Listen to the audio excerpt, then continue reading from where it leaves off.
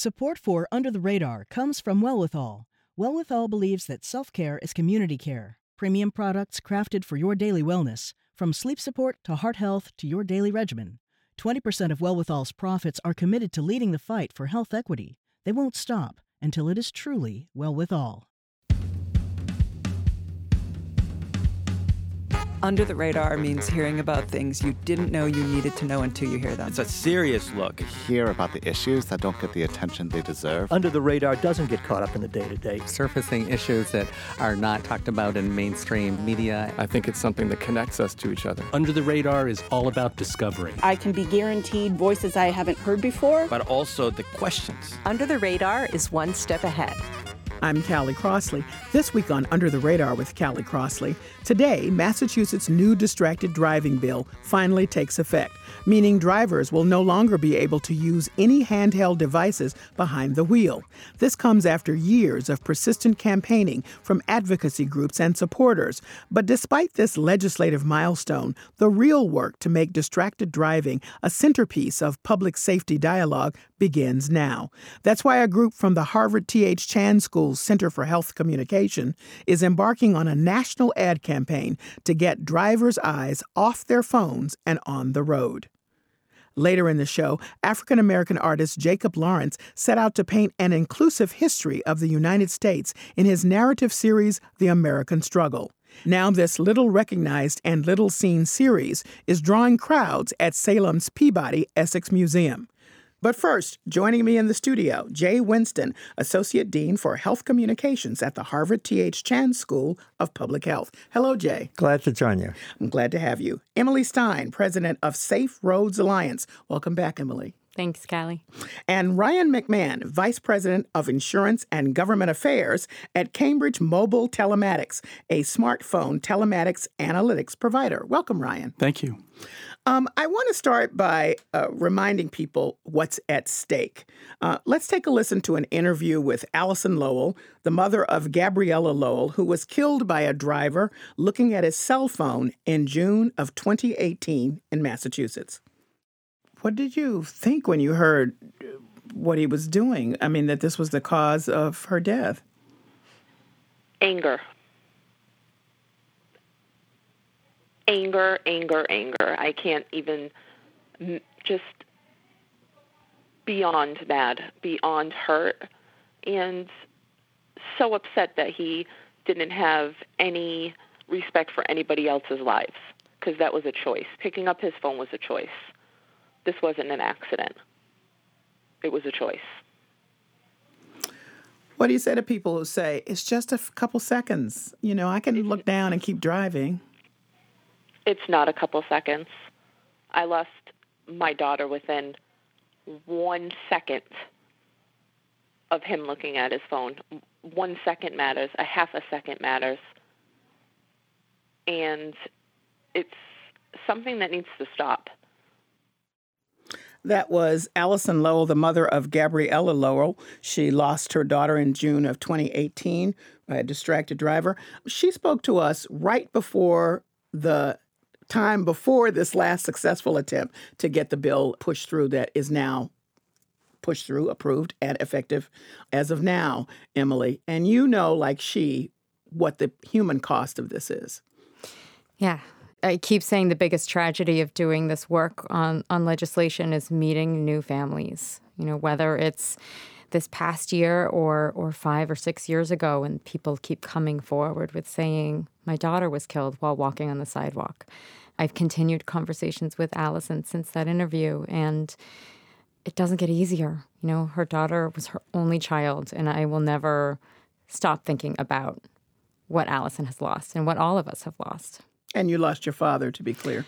Yeah. This April, it'll be 9 years since my dad's been gone. And time heals in some way. But, when you still see drivers just oblivious to the road, it hurts. And it also is like, okay, we still need to keep working, and we need to keep working really hard. And so I'm really proud and admire all the families and survivors that we've worked with the past several years because, we've formed this team and keep each other going. And now that the hands-free legislation, Massachusetts was the last New England state to get on board with this, is in place, Are you breathing a sigh of relief? Where are you? Well, I have to say, being at the bill signing was such a special moment. I was there with my family. I was there with my kids who never got to meet their grandfather. My mom made it. It's just a really big day to celebrate alongside the other advocates and the legislators and other leaders who helped pass this. And then the day after was the big drop. And it felt like, the day after Christmas, where you're just like, okay, well, now what? And it took a little bit of time to, kind of gather myself together and say, okay, well, now the work really begins. And so we've, been extremely busy the last 2 months with, outreach, both to law enforcement, because they're going to be the ones enforcing the law, and district attorneys and judges and state agencies. And it's exciting. Everybody seems to be working together to see how can we creatively and effectively enforce this law. And so the outreach is why, Jay Winston, you're here, because you are starting a new campaign soon, which is focusing on distracted driving. Now, before you give us a little insight about what's happening there, I want to remind people the work of your department that you've done in the past. Pretty much, you put designated driver on the map as a term and as a concept, and something that Americans have really embraced. 30 years ago, nobody was talking about this, and then it became something that people paid attention to. Let's listen to a clip from an episode of Cheers that was part of the Hollywood Designated Driver campaign. Hey, fellas, do me a favor. You guys have had a few drinks. Sit down. Let me buy you some coffee. Thanks anyway, Sam, but everything's under control. Pete hasn't had a thing to drink all night. He's our designated driver. Oh, I'm glad to hear it. That's a good idea, Pete. I'm not the designated driver. I thought you were. No, I'm not the designated driver. What about you, Mark? I'm with Sam. I think we ought to try it sometime. Wait right here. I'm going to call you a cab. Now, that's the work of your department, trying to get this concept across in a way that was acceptable to people, that they could hear about and understand. Just want to point out that by 1998, a Roper poll found that the majority of adults who drank had been a designated driver or been driven home by one. That's how much that's a part of who we are. But tackling distracted driving is your next big deal. You've done other things in between. And talk to me about why this is different, if it is, in terms of your approach. Yeah, it's much tougher than drunk driving, dealing with distracted driving. Drunk driving is an episodic occurrence. If you're out on a Friday evening, it's not 24/7, 365. I mean, it's almost an unnatural act in today's culture when you step into your car to set aside your entire professional, personal, and social universes that the rest of the day you're connected to and all but addicted to. And so it's going to require a multifaceted effort. The new law in Massachusetts is, I think, a very important step forward, in particular because it renders much more readily enforceable the anti-texting law that's been on the books for a long time. Because now if a police officer sees you holding the phone, that per se is the offense. The officer does not have to prove what it is that you were doing with that phone. It used to be quite legal up until now to enter GPS coordinates onto your phone while you were driving. All of that will go away, so the enforcement will be much more effective. But until we change social norms, there's no stigma connected with distracted driving. I'll go to a cocktail party and someone will ask what I'm working on, and I'll tell them, and they'll look up at the ceiling and roll their eyes and say, yeah, I'm probably one of the worst offenders. I know I'm going to have to change. They wouldn't do that about drunk driving today. And so law enforcement by itself cannot solve the problem. It's going to require a cultural change. And that's why we want to engage the Hollywood community again to model a social norm and expectation to change the culture. And that's really at the heart of what we're going to try to achieve. Now, Jay Winston of the T.H. Chan School of Public Health, one of the things that you emphasize is that people get away with it routinely, distracted driving, and so it actually reinforces bad behavior. That's right. Especially young people in public opinion polls and in focus groups, they say, yeah, but I'm not the problem. I'm a good driver, and I'm great at multitasking. And I may be scared to death of the other drivers on the road, which is an interesting insight from the public opinion research, because we can take advantage of that, which we can talk about perhaps in a minute. But they don't believe they're the problem. So they will watch these highly produced video recreations of fatal distracted driving crashes in slow motion, and they'll watch it by the millions, the way they would a scary movie. But they're looking at that screen and saying, but that's not me, because I can handle it. So how do we break through that? And each time that they get away with it, because causing a distracted driving crash is actually a very low probability event. Until you've done suddenly great harm, you've probably gotten away with it hundreds of times before that, until your time came up. And so each time that you get away with it, it further reinforces your belief that you can handle it. So that's part of the complex problem that we're up against in tackling this problem. So the solutions, so to speak, because the solution involves all of us and our behavior, which is a big lift, is really to think about various interventions as you are thinking about this campaign to get people thinking about distracted driving in a different way. As you pointed out, hasn't worked to look at the videos, hasn't worked to hear the stories of Allison Lowell and her daughter and Emily Stein and her father. It hasn't worked for folk to feel as though they should be ashamed of the behavior. It's not going to happen to me. So how do you interrupt that, which is really, that's difficult, it seems to me. Right. Two different ways, I think. I think it's primarily going to take a combination of culture change and technological change. The technology is what's driving the problem, but will also have a lot to do with managing it and controlling it. On the technology side, you can minimize the effects, the adverse effects of distracted driving with lane centering technology in vehicles and forward collision prevention technologies and blind spot detection, so that even if a driver is distracted, technology as almost a co-pilot can intervene and help prevent a crash from occurring in the first place. You can also change expectations through financial incentives that we'll, I think, talk about a little bit later. But on the cultural side, the interesting insight from the survey research is that about 75% of drivers say they're scared to death of other drivers on the road, as I indicated. And that provides an opportunity, because we can flip it around and say, instead of saying, don't be a distracted driver, because they don't think that they're the problem anyway, be an attentive driver. And the promise of attentive driving is it will help to provide you with a degree of safety and protection against the other drivers on the road. So it's all about scanning for surprises and keeping your guard up and expecting the unexpected.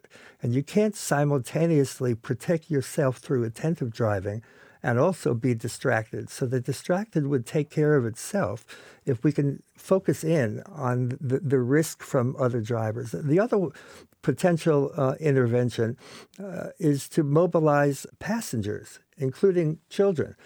Kids were very important change agents around tobacco prevention, tugging at their parents' shirt sleeves. Okay, I did it. There you go. Well, right. My sister and I. Yeah. My parents stopped cold turkey. We said, we can't take it anymore. Stop it.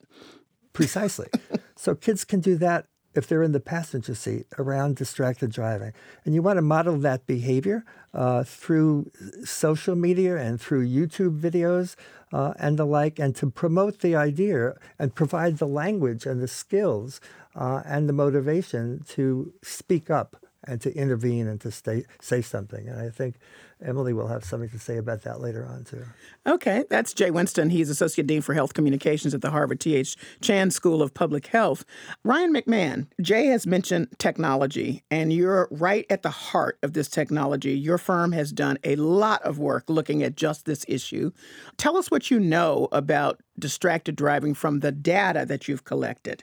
Sure, absolutely. And thank you. And I just want to say a moment, the work that Emily and Jay are doing is commendable, This is a very challenging issue, and Cambridge Mobile Telematics was founded out of research out of MIT and getting data from phones to determine, actually the first launch of the program was to identify potholes in the city of Boston with accelerometers on phones. And that's before smartphones became ubiquitous, and now to the point where, smartphones have actually become the problem to a certain extent. So our technology is used by mobility providers, rideshare companies, insurance companies to essentially build a safer ecosystem for drivers. And the way that is done is by looking at the sensors on the phone, the accelerometer, the gyroscope, the GPS, to determine how someone is driving, whether that be they're going too fast for an area relative to the speed limit, whether they're taking corners too fast, whether they're starting and stopping too quick, too many hard braking events. But probably the most fascinating thing that the data reveals is actually around distracted driving. Because distraction is one of those things, especially with smartphone distractions, very hard to quantify. If you look at the main data sources for accidents that come from the National Highway Transportation Safety Agency and others, they're looking at drivers from fixed positions, and they're trying to determine who's looking at their phone at various points. Maybe it's at stoplights, et cetera. But as Jay mentioned, distracted driving is not something that happens in one moment. It's not episodic. It's around us all the time. And in fact, our data, we have about 50 active programs that use apps that run on smartphones around the world. And our data shows that roughly a third of all trips, a third of all drives, have some significant phone distraction on them. So these are individuals that have our technology on their phone, that they have typically an incentive for some reason, whether it be a lower insurance premium, or they're entered into a contest, or they get rewards as a result of safe driving. But for this group, roughly a third, and we're talking tens, hundreds of millions of trips that we analyze. And just this past year, we actually got a little bit deeper into this issue to try to look at how long is phone distraction happening. And when I say phone distraction, we're talking in a limited context. We're talking about someone going more than 10 miles an hour. We're talking about them holding the phone and interacting with it while the screen is on. So we're not talking about someone talking on the phone. We're not referencing when it's mounted, although we just recently started to provide more analysis on that issue because the laws have changed behavior where we have people that stop holding their phone and instead they move their phone to a fixed position and interact with it. But when someone is holding their phone and using it while they're going more than 10 miles an hour, in this case, in the data that we're talking about, then we see distraction happening for about 23 seconds on average. So it's heartbreaking, the first story that you played, when the individual was talking about a couple of seconds. I mean, it's not a couple of seconds for a lot of reasons. Too much of our technology has driven our attention. As Jay mentioned, our life is really centered around our phone. And unlike any time that you've had that level of capability that makes our lives connected, but that doesn't stop at the car door. And when people are engaged in their driving, if we stop talking for 23 seconds, everyone would think their radio is broken. That's right. Right? So think about how long that is for your eyes to be off the road. And I'm not saying their eyes are off the road for all 23 seconds, but they're holding their phone and interacting it for that. Or their attention is diverted, which is what we're talking about, exactly. However it's happening. Exactly. So two big takeaways: a third of all of the millions of people that you've surveyed or looked at the data for, and 23 seconds. I think we need to keep that in our mind. That's my guest, Ryan McMahon, Vice President of Insurance and Government Affairs at Cambridge Mobile Telematics. If you're just tuning in, this is Under the Radar with Callie Crossley. I'm Callie Crossley, and here with me are Harvard T.H. Chan School's Jay Winston, Safe Roads Alliance's Emily Stein, and as I mentioned, Cambridge Mobile Telematics' Ryan McMahon. We're discussing a new national ad campaign from the Harvard T.H. Chan School's Center for Health Communication, tackling distracted driving.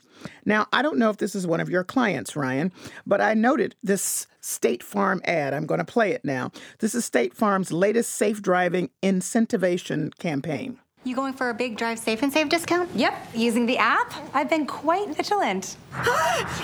Easy. But you're in labor. Don't mess with my discount!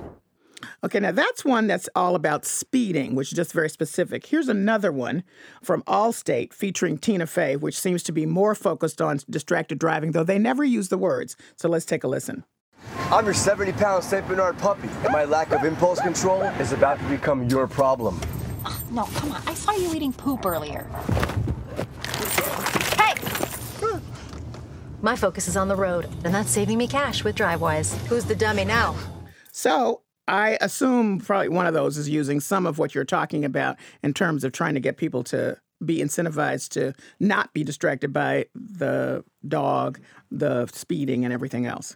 Yeah, I think that this is the really interesting thing is the insurance industry didn't really have the ability before the technology to understand who was a quote-unquote safe driver and who is not. They look at corollaries in actuarial tables to look at similarities of groups, but they really never understand to the point of an individual who's safe and who's not. And then the telematics technology was invented and it started as a plug-in device into cars to monitor how fast someone went and how fast they turned. But really, that's only kind of a data gathering. What's changed, and State Farm, for example, is one of our customers. State Farm's program actually gives feedback to the driver after every trip, which is, the core of our technology, is the ability to, number one, identify areas where you have unsafe behavior, but really more important, give the feedback to individuals and provide incentives in that. Another company here in Massachusetts that is using that approach is Plymouth Rock, and they have a program called Road Rewards. And I have it. I worked there at the time when the program was created, and it changed my driving, I will tell you personally, because it gave incentives. It gives incentives now for drivers that essentially exhibit safe behavior. It looks at essentially speeding, hard braking, acceleration, all those elements, but it also looks at phone distraction. And then every few days you get points based on your driving. And in this case, you can cash those points in for movie tickets.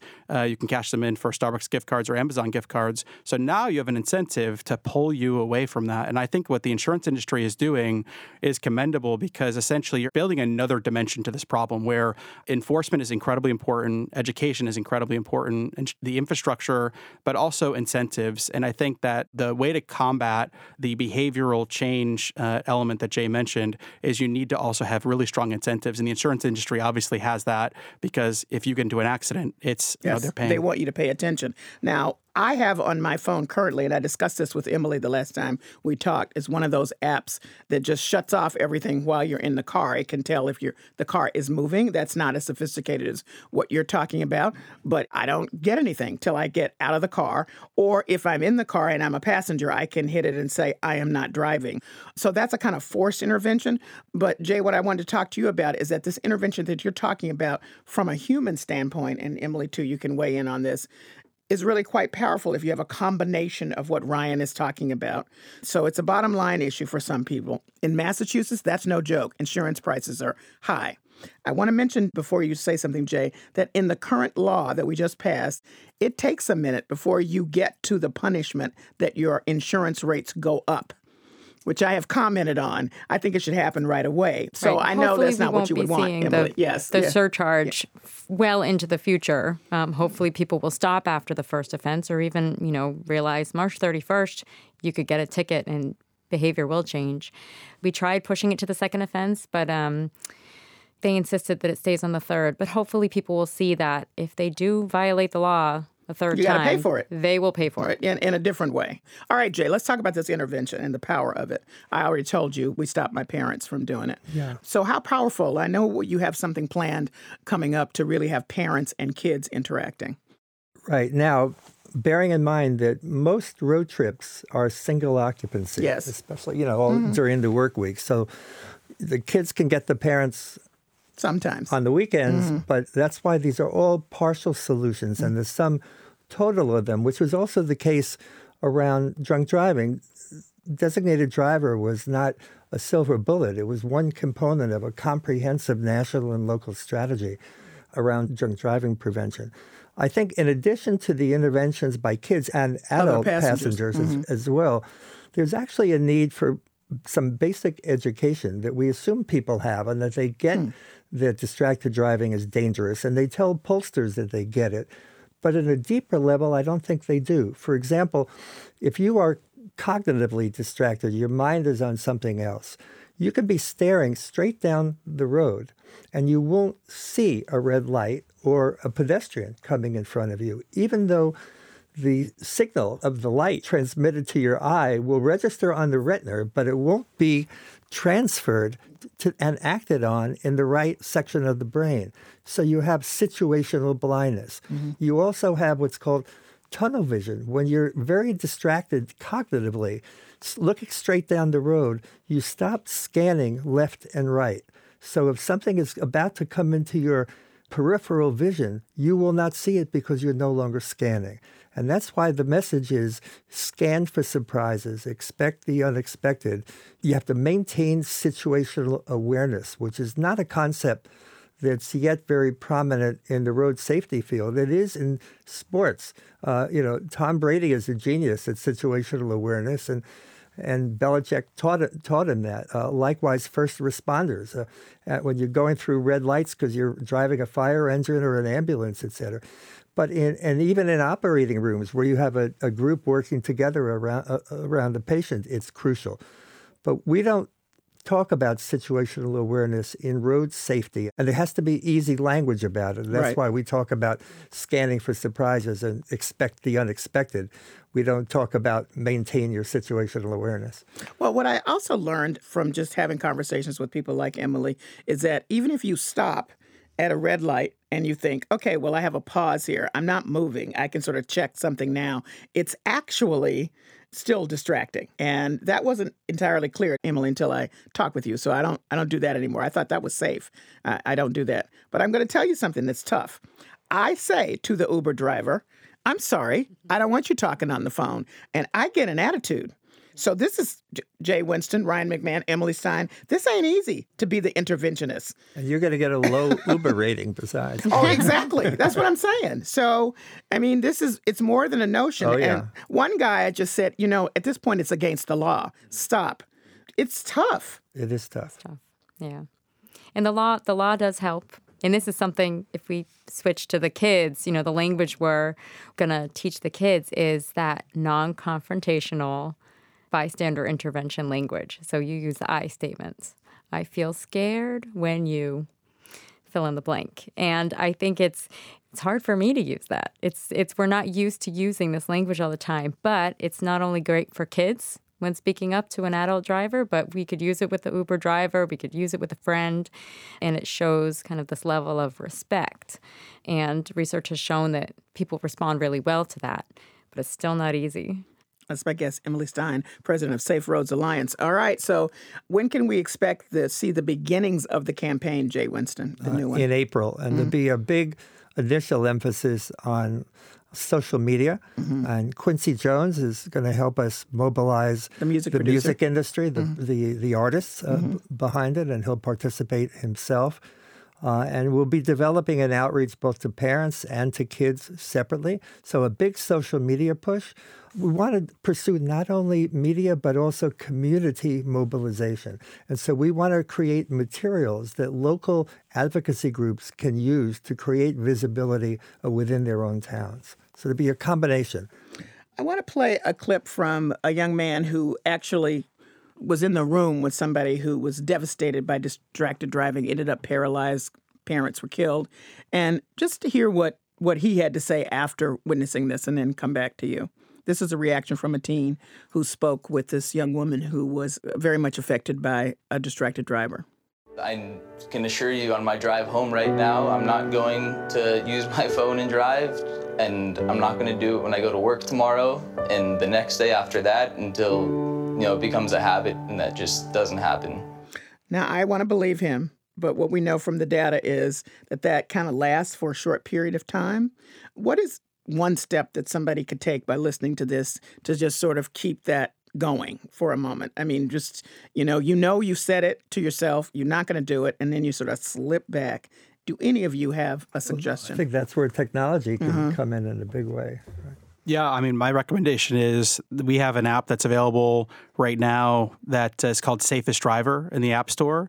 If you download it, you'll be able to see your own data on how you're driving. I mean, it's one of those things that's actually shocking. It happens in the background. You don't necessarily realize how much you're picking up your phone. I think the best advice is to put your phone out of reach. It's very hard to do that for individuals. So this is an interim step. I think that to identify, to get individuals to download an app, understand how their own driving is, and distracted driving is part of it, understanding speeding on local roads, how your actual driving impacts risk. And this would be a great step that individuals can take. And I can tell you that we have great success stories. So one of our most prominent customers, actually in South Africa, this company, Discovery Insure, they've reduced roadway fatalities by 60% for their customers versus the population at large. Wow. And partially that's due to the ability to give feedback and incentives to individuals. And I think both of those things are important because sometimes, and I think, Emily, this goes to the campaign that you're working on at the same time, which I think is brilliant, is the feedback is one of those items that is really important that people get. You're just not going to get stopped by law enforcement enough for that to ingrain quickly enough to help solve the problem. So these are great steps along the way. Now, Jay, I know that you think, Emily, I know this will be hard for you to hear, that there's going to have to be secondary legislation of a wide nature, uniformly across the country in the end to stop this. Well, there's either going to have to be national legislation or much stronger local, state-level legislation, because we're really at the earliest stages, frankly, on the legislative front. In fact, Canada's far ahead of us. And in Canada today, depending upon the province, you can have a fine of $1,000 on a first offense for distracted driving. You can also, in another province, you'll have your driving privileges lifted on the spot. The police officer will actually take your driver's license away, and it's gone for 3 days. You have a temporary license for 48 hours so you can get home and you can get your affairs in order. And then you have a 3-day suspension, and you've got to show up at a government office to reactivate your license. It's a 7-day suspension for a second offense and 30-day for a third, and then you lose your license permanently. In California today, if what I read the other day is correct, the fine is it's under $100 for a first offense. Now, what is that saying to you? Yes, it's against the law. It's not much. And until we change the culture, we won't have the tough laws, we won't have the tough fines, and we won't have the tough mobilization of communities. It comes down to culture change in the end. Emily, you get the last word on this day that we officially kick off our attempt to start getting people to pay attention. I think our main goal is just to get everybody to realize what's at stake and to remember that, especially if your kids are in the backseat, they are watching you and they will become distracted drivers. So for your kids, for your family, for your coworkers, just get there safely. We welcome anybody's help in helping to spread the message. All right. Thank you all for joining me. Thank you. Jay Winston is the Associate Dean for Health Communications at the Harvard T.H. Chan School of Public Health. Emily Stein is the President of Safe Roads Alliance. And Ryan McMahon is the Vice President of Insurance and Government Affairs at Cambridge Mobile Telematics, a smartphone telematics analytics provider. Coming up, artist Jacob Lawrence painted a total of 10 narrative series over the course of his career. His seventh, The American Struggle, was the only one to be broken up, eventually ending up in various collections. Over 50 years later, the striking historical chronicle has been reunited for the first time at Salem's Peabody Essex Museum to tell Americans' collective history and eternal pursuit of freedom. That's next. This is Under the Radar with Callie Crossley. I'm Callie Crossley.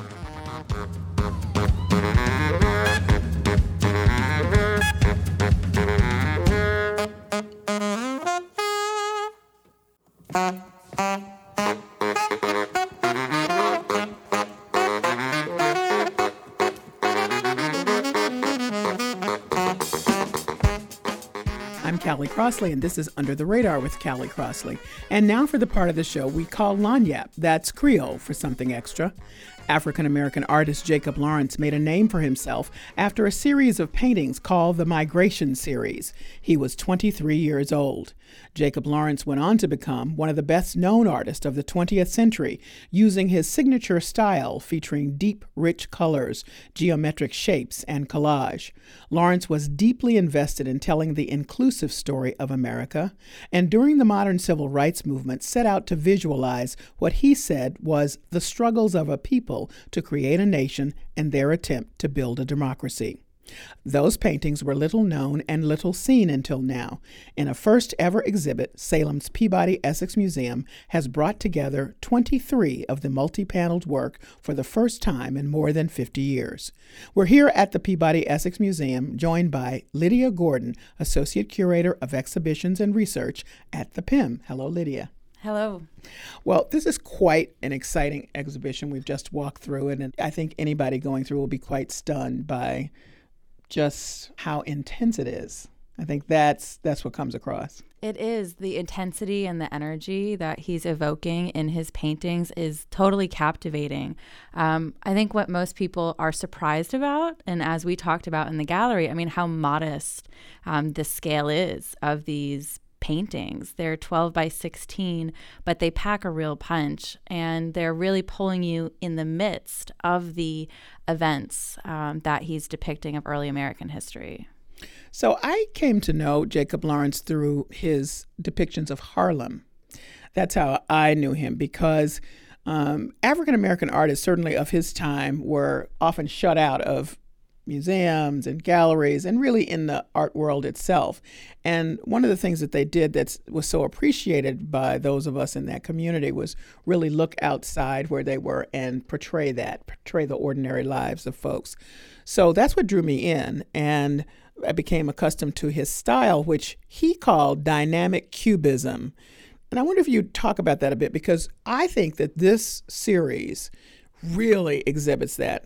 In the past, the pieces have been, yes, cubist in nature, but I would say they were quite representational as well, and this seems to go an entirely different direction. Yes, absolutely. Mm-hmm. So he garnered his artistic training in the Harlem Art Workshops. I mean, his teachers were Charles Alston and Augusta Savage, and in those workshops, they taught the students to connect the layers of tempera paint and weight them with symbolic meaning.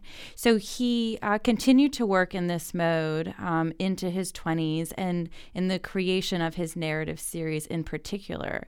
And then in the 1950s, over 10 years after he created Migration, he's a very mature artist at this point. I mean, he's sort of at the height of his powers. I mean, he's teaching as well in Brooklyn at Pratt.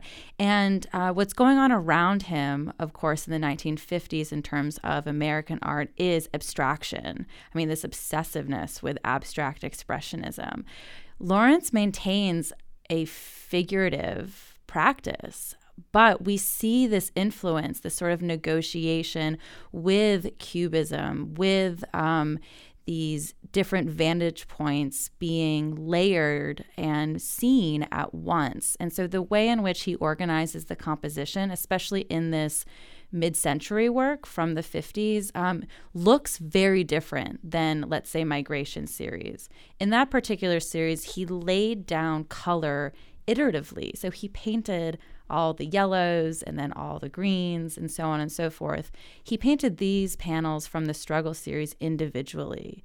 So they are unique in that mode, and they capture the energy that Lawrence put into them. And they have these incredible angles and geometric shapes, and the colors, as you say, are really captivating. So what I've taken away from the series is called Struggle, is that the angles are so sharp.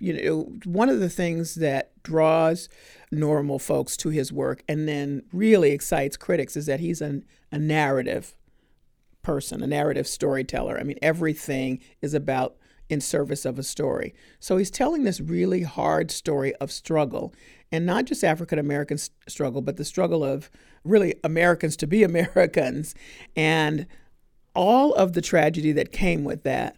And the angles they feel as though they could cut you. They're so sharp. Yes, absolutely. And there are bayonets, these points in almost every painting. There's also blood. In a lot of a that. lot of blood. In a lot of blood. It's it's strikingly violent, these pieces, but the way in which that he paints the points, as you say, the bayonets, or even there are lots of people pointing, lots of sort of diagonal lines, these crisscrosses that are happening within the composition, very much speak to the nature of the fracturing of this dominant narrative to reconstitute a more complete narrative, a more inclusive narrative. Yeah, somebody was referring to this as a people's history, so that the vantage point that we see as we look at the pieces have the folks that we may think of, the George Washingtons, let's just take for an example, they're there, but they're not the main characters. And this was quite deliberate in his telling of this story. Yes, absolutely. And a really good example of that is the second panel in this series, which is called The Massacre in Boston. So most people are familiar with the representation of that event in the Paul Revere engraving, which pictured the redcoats shooting at the colonists who were revolting with sticks and snowballs and really just whatever they had. Absent from that engraving is Crispus Attucks, who was the first to die in the conflict. And this was a man of African and indigenous descent. Lawrence chooses to center him as the vantage point really in his painting. So when you look at panel number 2, you see Crispus Attucks hunched over, and all of the diagonal lines are pointing to him. So the way in which his comrades are rendered behind him, their elbows and their legs and their angles are all leading to Attucks as the vantage point. So, Lydia, one of the things that you pointed out is that this was not a series, well, for one thing, it wasn't meant to be dispersed, but it was. And now this is really quite something to have all these pieces reunited here, and then it'll be on tour at other museums. But it wasn't really responded to well in the moment, as often happens sometimes with artists' work. And I'm wondering if it was just too tough a story, though it's interesting because Lawrence painted many things that were tough stories. Why do you think this was hard for people to wrap their minds around and accept? I think it was a tough story, and I have to think back to the moment in which he was creating this work. So we're in the 1950s, in 1954, when he picks up his paintbrush, the Supreme Court had just ruled to desegregate public schools. 1954. Right. Mm-hmm. And then by 1955, at the time of the Montgomery bus boycotts, he had painted 15 of them. So he was working rapidly within this very significant moment in American history. And his dealer, Charles Allen, was continuously corresponding with the museums and the institutions that had long supported Lawrence and telling them about this series.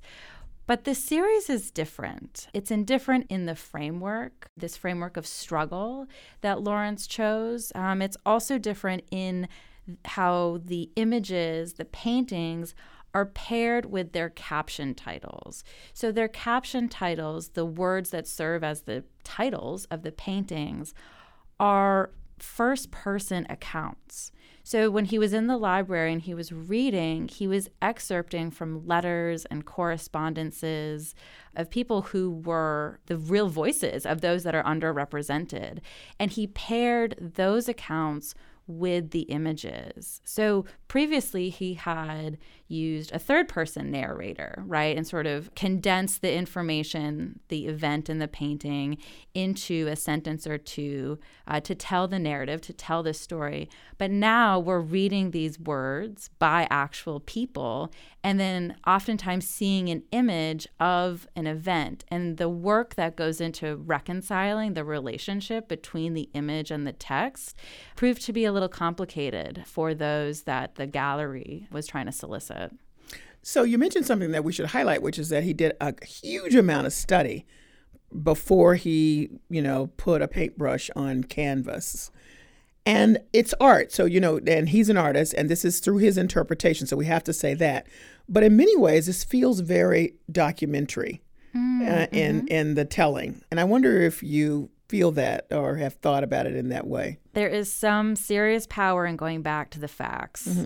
Yeah. And Lawrence took it upon himself, and also his right as an American to tell this story. And so there is a significant amount of power in his choices to excerpt these first-person accounts. But he spent 5 years researching in the library and using pictorial history books as well as the clipping files that were composed of his contemporary moment newspaper articles on Black culture and Black history. And these were pasted into binders that were organized by themes. So he had a lot of reference material.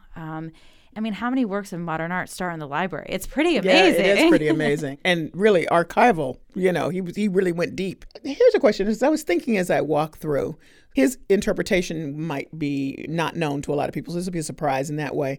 But the stories, particularly of the formation of the nation and those struggles, we've had a moment in the last few years where a certain other immigrant, Lin-Manuel Miranda, has been telling this same story with a different kind of perspective. That's a musical, it's Hamilton, but a lot of these stories now are recognizable to people because of that, because he's, made it part of our lexicon. So I wonder if we're at a space where it's a little bit more accepting to see where he was coming from. Yes, I think absolutely. And I think it also is such an inspiring note. I mean, the fact that Lawrence was putting forward these stories mid-century, over 60 years ago, and here they are today in a complicated but digestible format, I think also lays claim to the future generations that can use this material and find more stories and think about new artistic solutions and different solutions for presenting those that go unheard. And I think it's important for us to spend a little time talking about how important Jacob Lawrence not is now, his legacy, of course, but it was then. There are so few artists, I think I was mentioning this to you earlier, who know at the time of their life and career that their work is respected, admired, and sought after. That doesn't often happen, and it certainly didn't happen for many African-American artists. So when we talk about Lawrence, he's, of course, a master. Many people know him as an African-American master, but he's a 20th century master artist, and he's known to be that. So when you have that power put on any kind of art piece, it's really something. And I just want to talk to you about, for example, his work being featured in Fortune magazine, because that seems so impossible at that time for a Black artist. And yet a lot of his work was featured in Fortune magazine. What do you make of that? And how should other people be looking at Lawrence now in the context of 20th century artists? There's this incredible exhibition right now. I think it's still up at the Guggenheim on the gallerist Edith Halpert, who owned the Downtown Gallery. And she is responsible for publishing the Migration series in Fortune magazine. So he was 23 years old. I mean, a child, really. Yeah, exactly. When he painted Migration, but he, in his community, especially, was known as a child prodigy. And when Edith saw this work, she had a visceral reaction to it. And so they started these conversations, and she was able to publish Migration series in that magazine.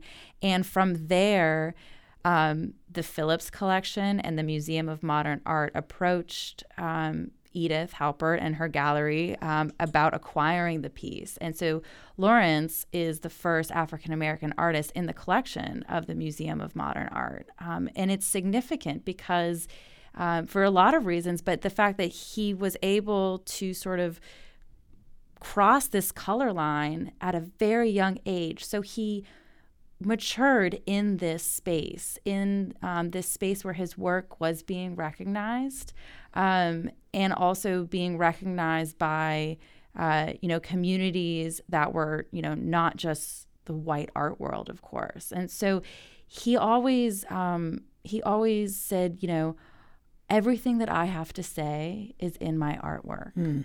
and to have that level of confidence. But also he was very, I told this little story about how his student found out that he was actually this really famous artist upon her trip to the Smithsonian. He was just really dedicated to his practice and to teaching. Which I think comes through with all the stories I've read about him and how he was nurturing other artists. Since we've talked about his narrative being at the core of really his being and his art, this is one of a series of many narrative series that he painted. Where would you place this? We've already talked about the response to it. I don't mean that, but in terms of its artistry, where would you place it in the context and the spectrum of all of his series? Right. So this is the 7th narrative series that he painted. He painted 10 in his life. I think it's important to know that when Lawrence embarked on this project, and we know this because of the archival research going through the papers and the correspondences, that he actually set out to paint 60 panels. And he laid down this plan of project in which he described the sort of timeline of events that he would cover. And as he began to research, he applied for funding from the Guggenheim Foundation, which was denied. And he revised his plan of project in the late 1940s in an application to the Chapelbrook Foundation. And in that request for funding, he had limited it down to 30. So it was clear that something had shifted for Lawrence. And I think that is significant because in his other narrative work, which are range in numbers, from 60 and down, there are definitive sort of moments or bookends that seem to emerge from that work. This work has an openness to it, and he actually wrote a letter about this process of finishing, like the question, when does an artist know when they're finished? He wrote to Jay Leida, who was a confidant, a friend of his, a former curator at the Museum of Modern Art, in 1954, and told him that he couldn't continue this series in the way that he was doing it because the world had changed. If he was to go back and start it again, he would do it differently. We don't know how he would do it differently, but he wrote that. And so through that lens, through the writing, I see this series as a whole body of work, a story that's being told, but it also is an inviting story that has an openness, that has this different levels of interpretation. There's a quote that I read by him that I wanted you to respond to too, because it speaks to his style, and I guess artists are always evolving. He said a painting should have three things: universality, clarity, and strength. Clarity and strength so that it may be aesthetically good. Universality so that it may be understood by all men. We assume that means women as well. But the reach to everybody was really important to him. So when you talk about his trying to figure out how he was going to do a series that as we've discussed is kind of a tough series, that had to be on his mind, and yet he did it because he wanted to tell this story. But at the end, it wasn't enough for him just to sort of satisfy some artistic itch for himself. He really wanted it to be read and understood by anybody who would see it. Absolutely. When he started out on this series, he started by thinking he would paint a Black history of early American history. But as he began to research, this lens of struggle became productive for the artist. And it's through struggle that he discovered that he needed to include all these different other stories because they created a stronger story, a stronger narrative. And I think that like his ability to expand his scope, but also narrow it at the same time, lends itself to that quote that you read, because these are incredibly beautifully aesthetically pleasing paintings, but they have this ability to speak to anyone. Everyone is in there. I mean, he paints everyone in this series. So this feeling of being connected to the content, to the story, is very evident in his execution. So I always ask authors this, but I'm curious if what you would say to this. What do you want people to take away? They come, they embrace the work. Certainly it's beautifully executed. They feel the story. I think they can sense his struggle around representing struggle. But what do you want them to take away from it?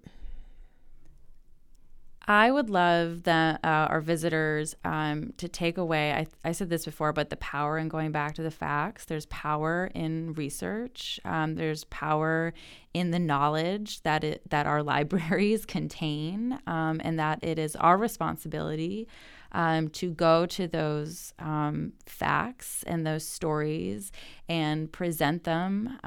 It's also, I think, a really inspiring show. These paintings feel very urgent right now, and they feel they don't feel like they were produced over 60 years ago, and that's really inspiring. So I hope that for those that are creative or artists or writers, that they just feel Lawrence's spirit in that space and take that energy with them when they leave. Can you see Lawrence's legacy in, I know there are other artists that have weighed in here as a part of the exhibition, which I think is fabulous, but I'm wondering even more broadly, do you see his legacy in what other artists are doing now, that sense of urgency, that spirit?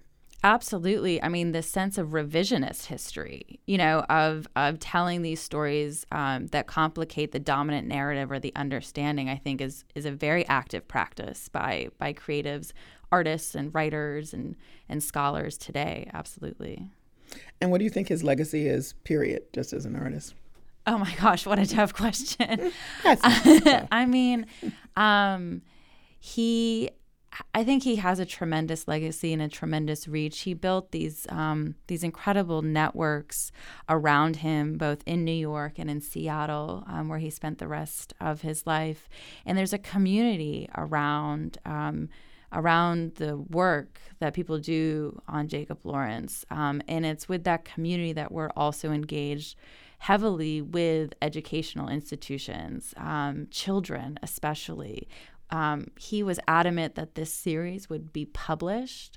It's really history you can hold in your hand, and we've done that in this exhibition, and we're very proud of it. We think Lawrence would be very pleased by it, but also, there's a charge there with making sure that our next generation of people who will take care of this country know about Jacob Lawrence and the powers that he had to create his work. Thank you so much. Thank you. Lydia Gordon is an associate curator at the Peabody Essex Museum. Jacob Lawrence, The American Struggle, is on view until April 26. That's it for this week's show. We're on the web at wgbh.org/news/Under the Radar with Callie Crossley, and available for download wherever you get your podcasts. Under the Radar with Callie Crossley is a production of WGBH, produced by Francisca Monahan and engineered by Dave Goodman. Melissa Rosales is our intern. Our theme music is Fish and Chips by We Are Two Saxies, Grace Kelly and Leo P. See you here at 6 p.m. next Sunday. I'm Callie Crossley. Thanks for listening.